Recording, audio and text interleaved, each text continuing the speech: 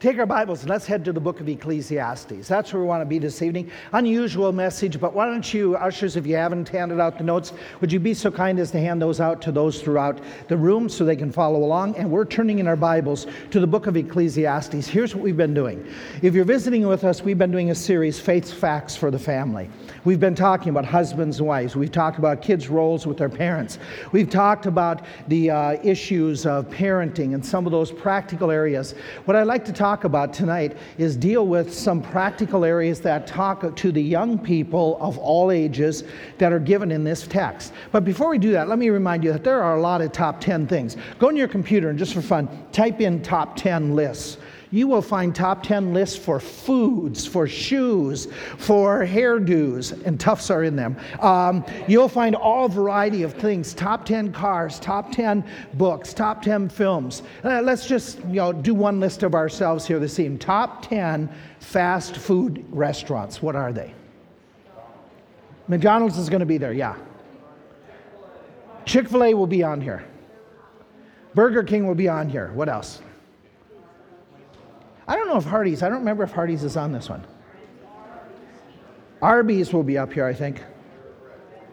Okay. I should ask, what's your top 10? Okay, maybe that. But this is a national survey, the top 10. Let's see if you fit into the top 10. Sonic Drive-In. Didn't do too well in our area, did it? Got shut down. Okay.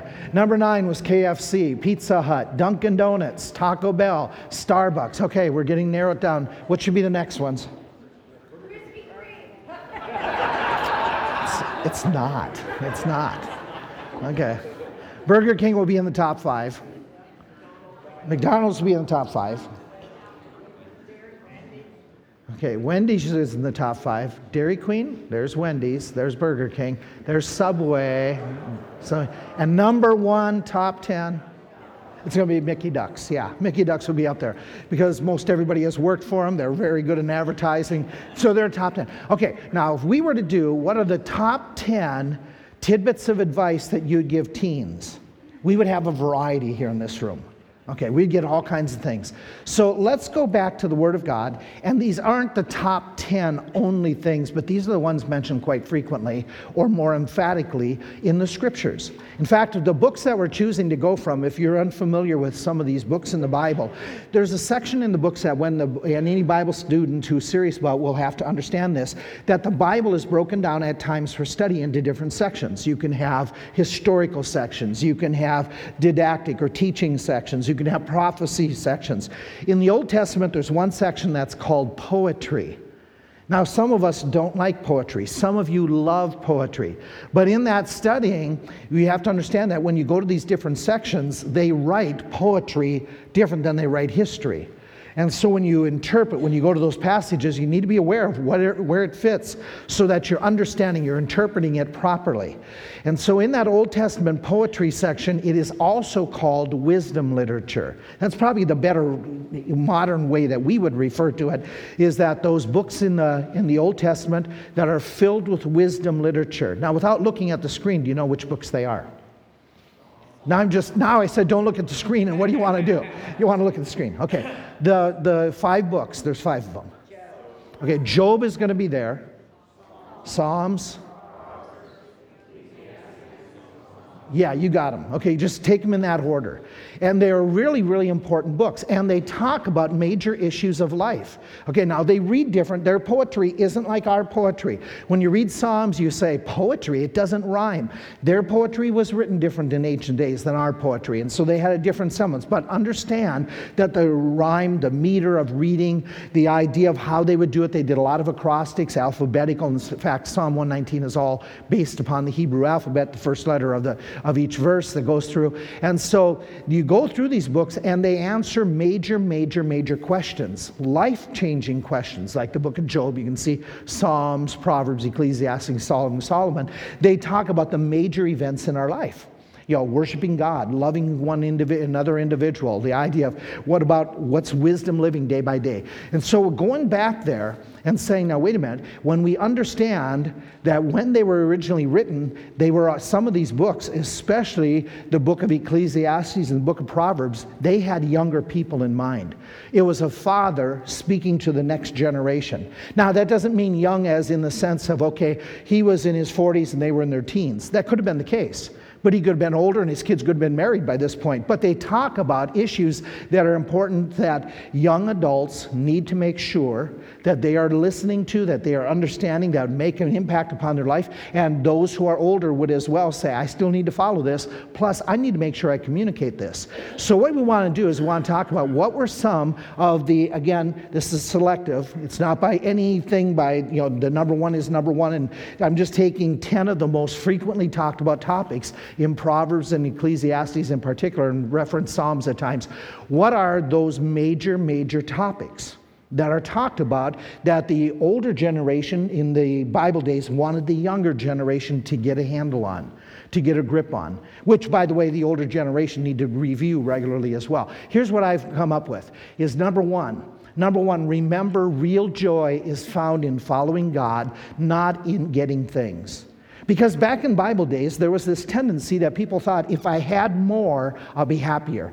If I have a really fancy chariot with chrome rims, and I have 10 horsepower up front, then I will be the talk of the town and I'll have real happiness. If my wardrobe is more than anybody else's and I have to build a room called a closet to house all of my different outfits, then I would be really happy. If I had the most beautiful garden, if we had a swimming pool in an arid desert country, we'd be really happy. It's a good thing that our society doesn't think that way anymore, right? It's still a battle, is it not? That people look at things. Well, here in this book, he is writing and he's going to talk to his son. And let me throw something that's very unusual. He is going to start off talking in Ecclesiastes. He's going to make this statement that it's a reality that says, hey, listen, son, daughter, young person, it's okay to have fun. There's nothing sinful about having fun. If you serve the Lord, if you follow the Lord, it doesn't say you have to be miserable and you can't enjoy things in this life. In fact, he talks about that, and we're jumping, and I'm not sure which I told you where to start. We're going to chapter 2. We're starting in chapter 11, first of all. But he's talking about, in this passage, down in verse 9 and 10. Look at what he says in Ecclesiastes 11, 9 and 10. Rejoice, O young man, in your youth. Let your heart cheer you in the days of your youth. Walk in the ways of your heart and the sight of your eyes, but know that for all these things God will bring into judgment. Therefore remove sorrow from your heart, put away evil from your flesh, for childhood and youth are vanity. He goes on, remember now your Creator in the days of the youth, while the days of evil come not, nor the years draw, and you say, I have no pleasure in them. His point is this, it's nothing sinfully wrong to have some type of enjoyment. In fact, let's take it to the New Testament. In the New Testament, when the comments are made, he is writing to the rich people, and he isn't saying that it's wrong to have riches. He says it's wrong to trust in the riches. It's wrong to make them your God. But he makes this comment, charge them that are rich in this world, not to trust in riches, but in the living God who gives us all things richly to enjoy. Is it wrong to enjoy a vacation that you can afford? You got to say yes or no, okay? Don't say, I dare not say something because I'll convict myself. Is it wrong to take a vacation? No. Is it wrong to have nice air conditioning in your home? Is it wrong to have heat? No. Okay, is it wrong to have decent clothes? No. Is it wrong to have electronic devices? Is it wrong? No. He's not saying that in Scripture. So when we communicate this idea, let's be careful how we say things. Okay, it's not evil, but what becomes wrong is when all of a sudden that becomes the goal. That becomes the intent. That becomes the purpose. That becomes the driving point. In fact, he warns in this text, and it's funny the way he does it. He continues into chapter 12 and he's saying, okay, It's okay. You can enjoy some things, but remember your Creator. He's more important than all these things. And he goes on, he says, by the way, you should remember your Creator while in the days of your youth, enjoy these things and take advantage of things, because he's going to talk about what happens as years go by. As years go by, all of a sudden, you can't enjoy things as much. In fact, as you get a little bit older, you're going to be even more limited in what you can do for the Lord God. In the next few verses, he talks about some of the aspects of growing old.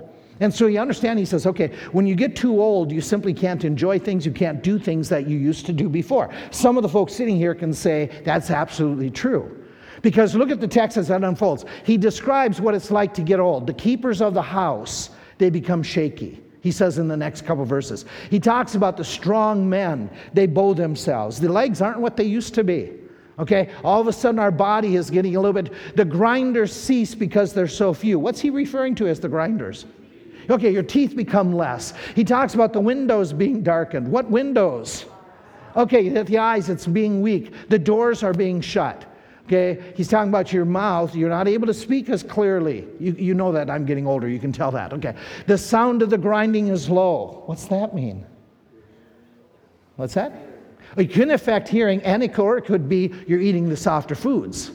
Okay, he talks about the rising at the voice of the bird. Can't sleep. Okay, you say, no, that's not true. My grandpa, he sleeps all the time. And when he's sleeping, nobody else can hear anything else.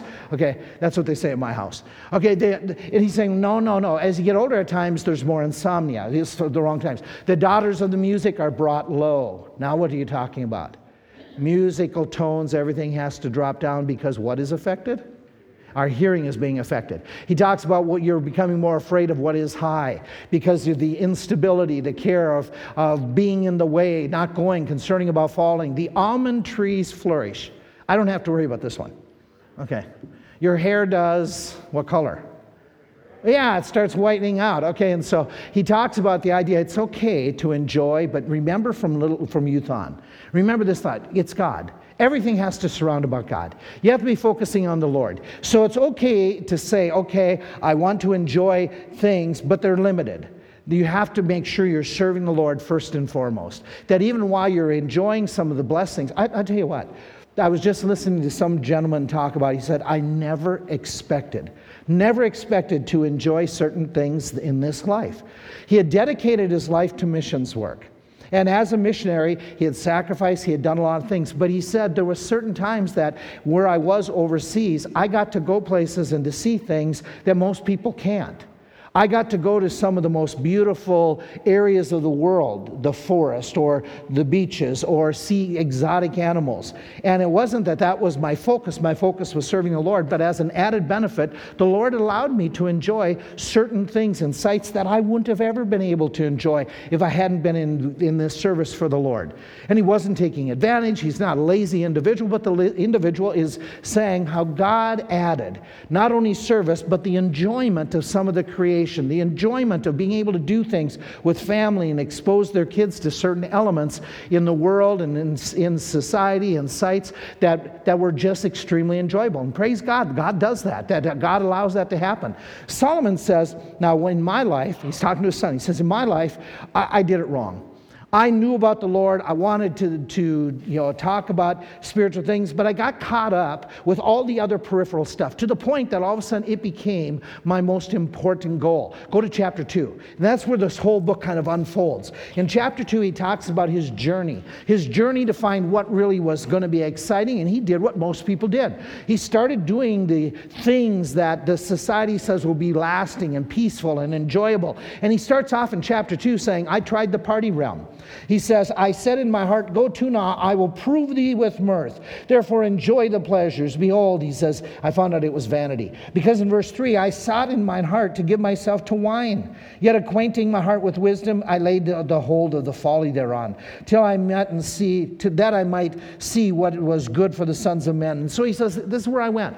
I went this route. I thought that the wine and the partying, that would be most pleasurable. And he ends up saying it was madness. It was madness. What good does it bring? I go out and party hardy, and the next day I still have that same emptiness, or I have a hangover.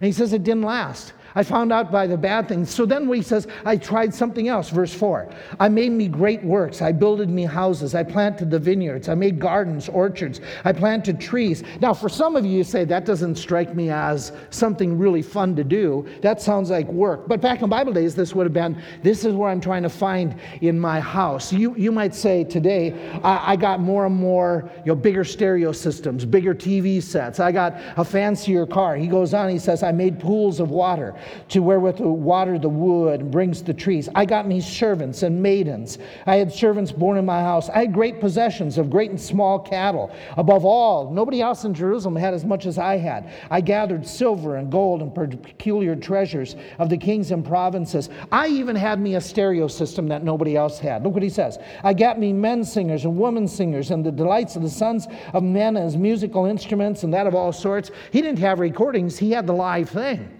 He had the orchestra that could sing him to sleep, that could play him to sleep. And he says, I had all these possessions. I had everything that everybody wanted, and I found nothing in it. It wasn't meaningful. He ends up in verse 10 saying, I found out that it wasn't that which really satisfies. In fact, verse 10 is interesting. Whatsoever mine eyes desired, I didn't keep anything back from them.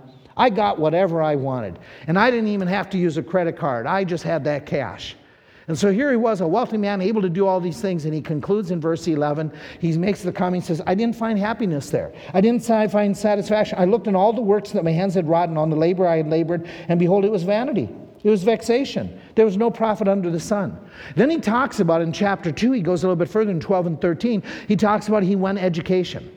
I am going to learn. I'm going to do self-improvement. I am going to take the route of learning how to deal with things and have all kinds of degrees. I turned myself to behold wisdom and madness and folly. I tried to persuade types of things. And he saw in verse 13, I found out that all this education, it too was folly.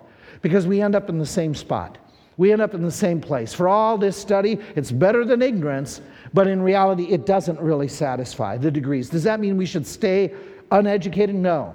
Does that mean that we shouldn't ever drink any type of beverages and we shouldn't have gardens or we shouldn't have some nice homes? No, he isn't saying that. He's just saying that we don't put our trust in those things, that they aren't the most important things in life. It's a walk with the Lord. And he concludes very simply. He says in chapter 12, where we started, he says, listen, this is the conclusion of the whole matter. Remember now your Creator in your youth. In chapter 12, verse 13, let us hear the conclusion of the whole matter. Fear God, keep his commandments, for this is the whole duty of man. God shall bring into judgment every work. His idea is this. Listen, as an individual, focus in on serving the Lord first and foremost. God says, I will provide all your needs. If we seek first the kingdom of God, he will take care of everything that we need, not the other way around. And so his first tidbit advice to his son is make sure your priority is serving the Lord. Follow the Lord. Give the Lord first place. That's got to be your first goal in life, is to please the Lord. And he says that's where you're going to find real peace. That's where you're going to find joy. There's a gentleman from British history. His name is Horatio Bottomley. And he is in that era of the early 1900s. He is a hero to some of the people of his society of his day.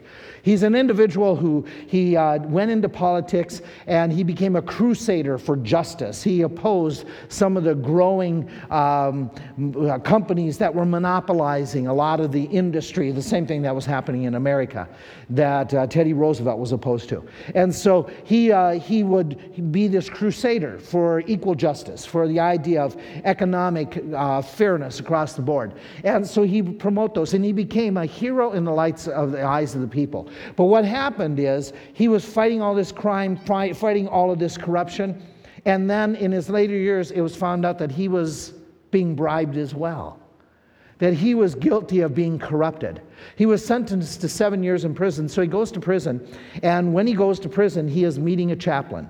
And the chaplain in the prison is sharing with him how this chaplain has served the Lord. And he found out that this chaplain is saying to him, when I was a young man, 18 years old, and he gives the date. And he gives the city that he was in. Again, I forget off the top of my head what the name of the city is, Bristol. That he had been in Bristol on a certain night where that preacher by the name of Canon Atkins was preaching the Word of God. And the chaplain is talking about and saying, I heard that gospel that night. It was a one-night preacher service, revival meetings. And what happened that night, he says, I went forward, gave my life to Christ, and I've been happy ever since.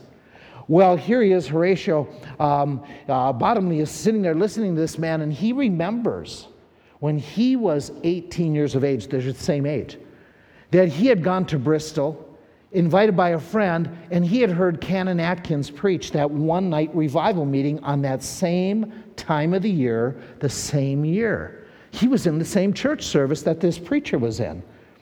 But he said, and he relayed to the preacher, he said, when the message, at the end of the message was done, they gave an invitation. He says, I knew in my heart, I knew I need to surrender my life to Christ. And people were going forward, but he said, I remember thinking, all these years later, I remember thinking, I am going to run my own life. I'm going to do what I wanted. He said, I walked out of that service determined to do my own thing. I went into law school, went into my career, and he's sitting in prison now, across from a chaplain who was in the same church service, and they had totally different responses to the gospel. And Bottomley made the comment. He said, what a difference where lives end up made by early choices, pivotal choices, when we come in face-to-face contact with God. You know, that could be you.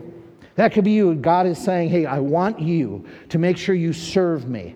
Your whole life pattern could be changed by whether or not you yield and say, I'm going to seek first the kingdom of God and his righteousness. Now, that's one tidbit. That real joy is found not in things, but it's found in serving the Lord. There's another tidbit that's very important. It's in Ecclesiastes as well, and it goes this way in chapter 7. He talks about this. And we build on that thought based in chapter 7, where he talks and makes a comment about your reputation. Look at chapter 7, verse 1. In Ecclesiastes, he says, a good name is better than precious ointment, and the day of your death is better than the day of one's birth. What's he mean by all this? Okay, well, let's back up. You and I basically have three names in general truth. We have a name that our parents gave us, okay? We have names that basically our close friends will call us, okay? We respond to. It might be a nickname, a pet name. And then we have the name that most people would describe you, okay? That if your real name, your parentally given name shows up, people would respond and they could describe you by this name or this description of you, okay? Let's do this. George Washington, what is he known as? Okay? The father of the country is basically what he's known as. Okay? Abraham Lincoln, what's his pet name, nickname? Okay? Now, it depends on your political point of view, but what is he most known by? What's Honest Abe? Okay, let's do this one. Okay, Tom Wolfe. What's his title? Okay, he's known as the governor. If you're not familiar, he's the governor of Pennsylvania. Okay. This fella? Cheater? And those who are for Tom Brady would say, you're just jealous of 6 rings. Okay. And you'd say, okay, he's an NFL great. He's an NFL great. This fella. What's his phrase they use? Bam, bam. Yeah, okay. He's known as a famous chef. This fella.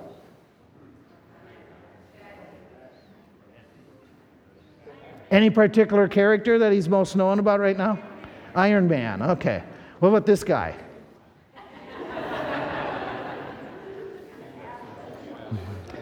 Oh, listen to all the different comments. Okay, let's just give him his nickname that we got him by. Okay, right now. So we have different names, we have different descriptions. When people think about you, what do they think about? Do they think of something, would they say cheater?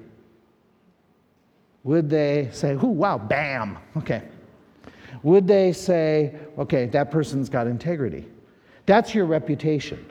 Young person, what he's saying in this passage is that you need to be very careful with your reputation. You need to be careful all the time with your reputation. It is so critical. He says a good name, a reputation, is better than, and he talks about ointments. Understand ointments in that context. That ointments could be an heirloom. It could be your savings account. In Bible days, their pension plan could be clothes, coins, or even heirlooms like the one that was broken and poured over Jesus' feet.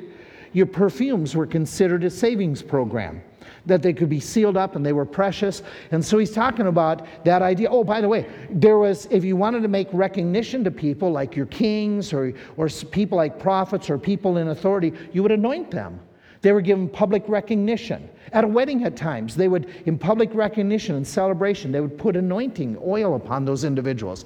So you have this idea when he's talking about better than ointment, it's the idea of, okay, public recognition, public celebration, public position, possessions. A good name is better than all that. Having a name where people know you and they see you and they say you are a person of good character and quality is better than having a position you got by corruption. It is better than everybody that they're feasting you and they're hosting you, but it's because they're afraid of you. And so he talks about that idea. And in sense of that ointment, better than all the celebration, the ointment's going to last longer. The celebration just goes quickly. Okay, let's go back to the football championship. That's some of you say, okay, corruption. Okay, so right now, New England Patriots are the champions. How long is that going to last? And don't give me this thing that they'll, infinite. Okay, 1 year. 1 year. How long did the Eagles championship last? 1 year. 1 year. Because all of a sudden next September, what's going to happen? They're going to have to vie for it all over again. The championship is great, but it doesn't last. And he is saying a reputation lasts. The reputation will go long after these trophies. Your reputation will have greater impact than all of a sudden a public office or prestige or a celebration. The ointments may make you smell better for a moment, but more important is your reputation. Think about this. Jesus says to his disciples, "By this shall all men know that you are my disciples, if you have a reputation of loving one another." Your reputation of love will be your calling card that you really are a believer.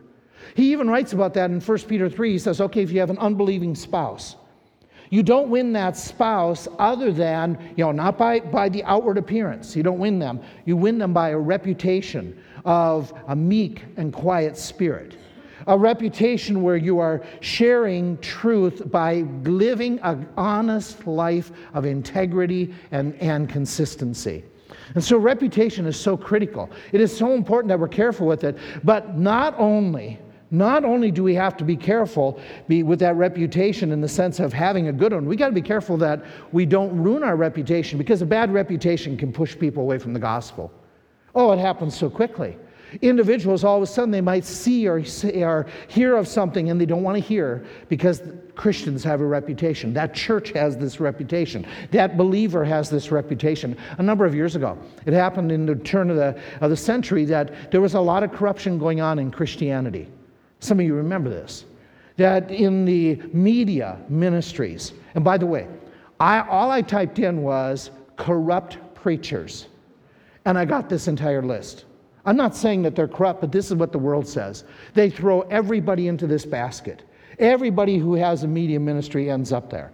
That there's just that idea that there's corruption. And why is that? Because there was a few hucksters, and they were hucksters, right? And they were immoral or they were unethical. And what did they do to Christianity as a whole? They marred the reputation. Let me show you a survey from 2002. A survey that was taken in the United States, and they asked, what are the top 3 sleaziest ways to make a living in America? Number 1, drug dealing. Number 2, organized crime boss. Number 3, televangelists.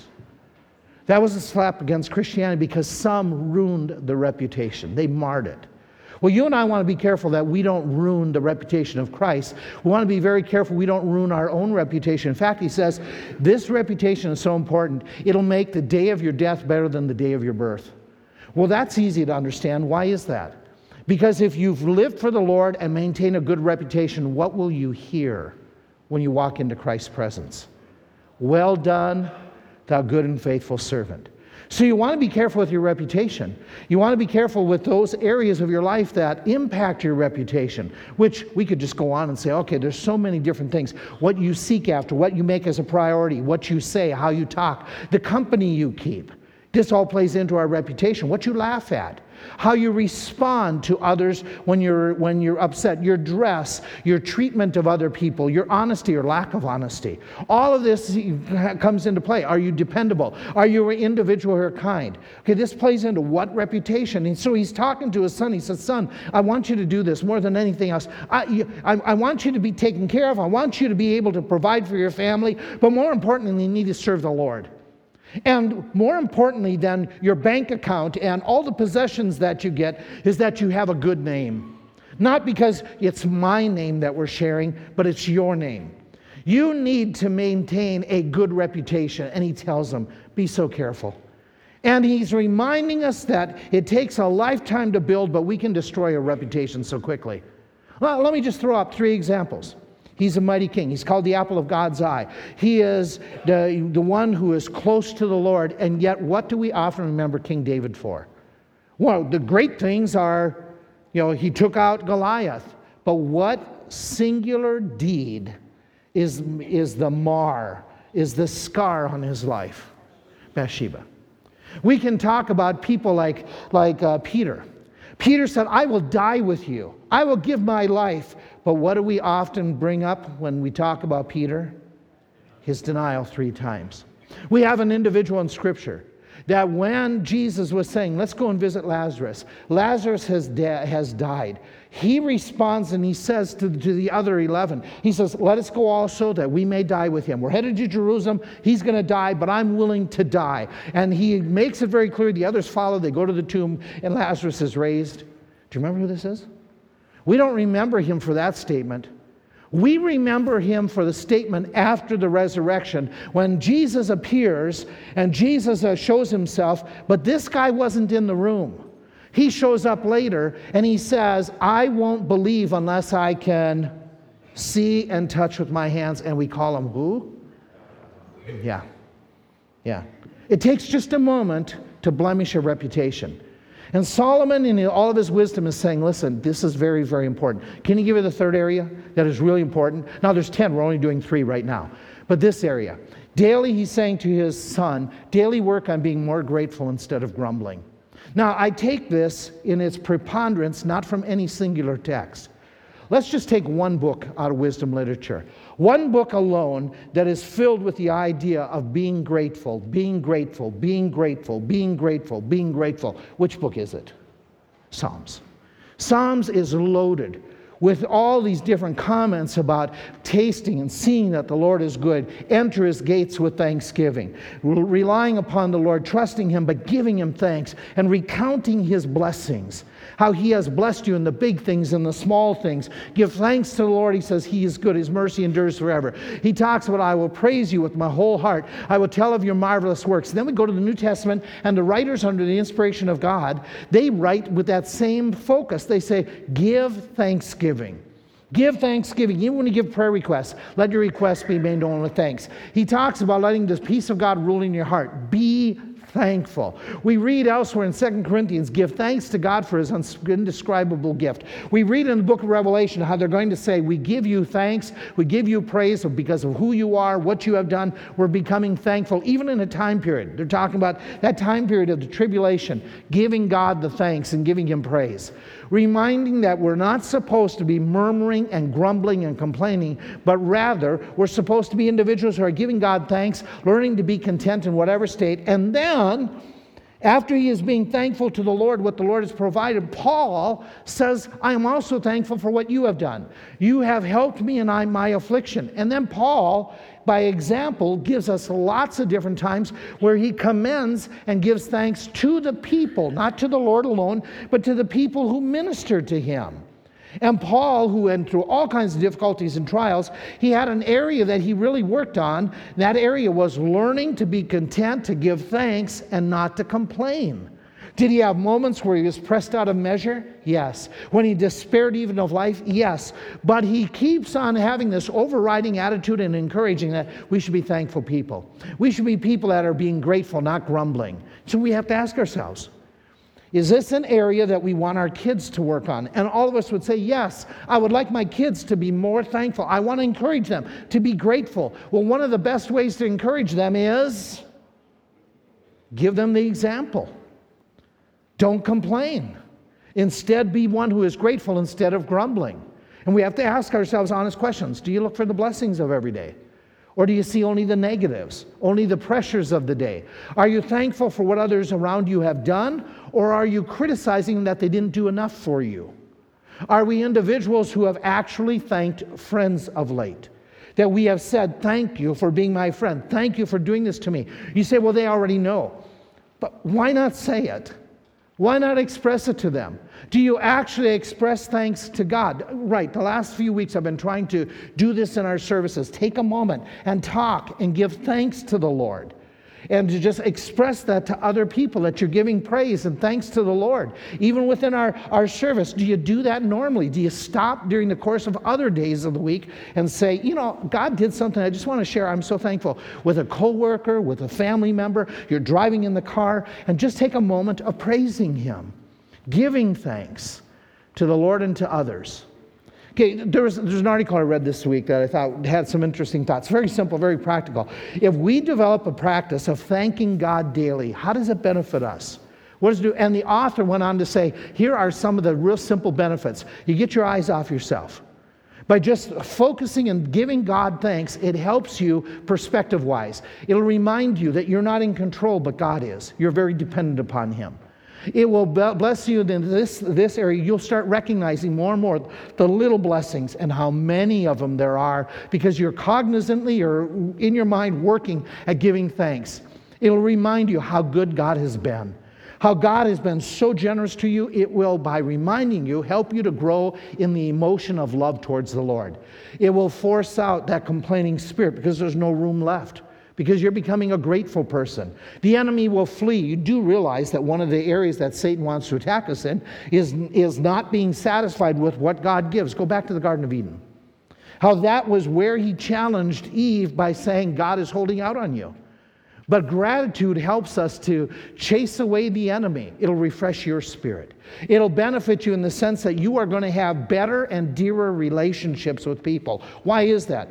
We don't like being around grumblers unless we're a grumbler, a complainer.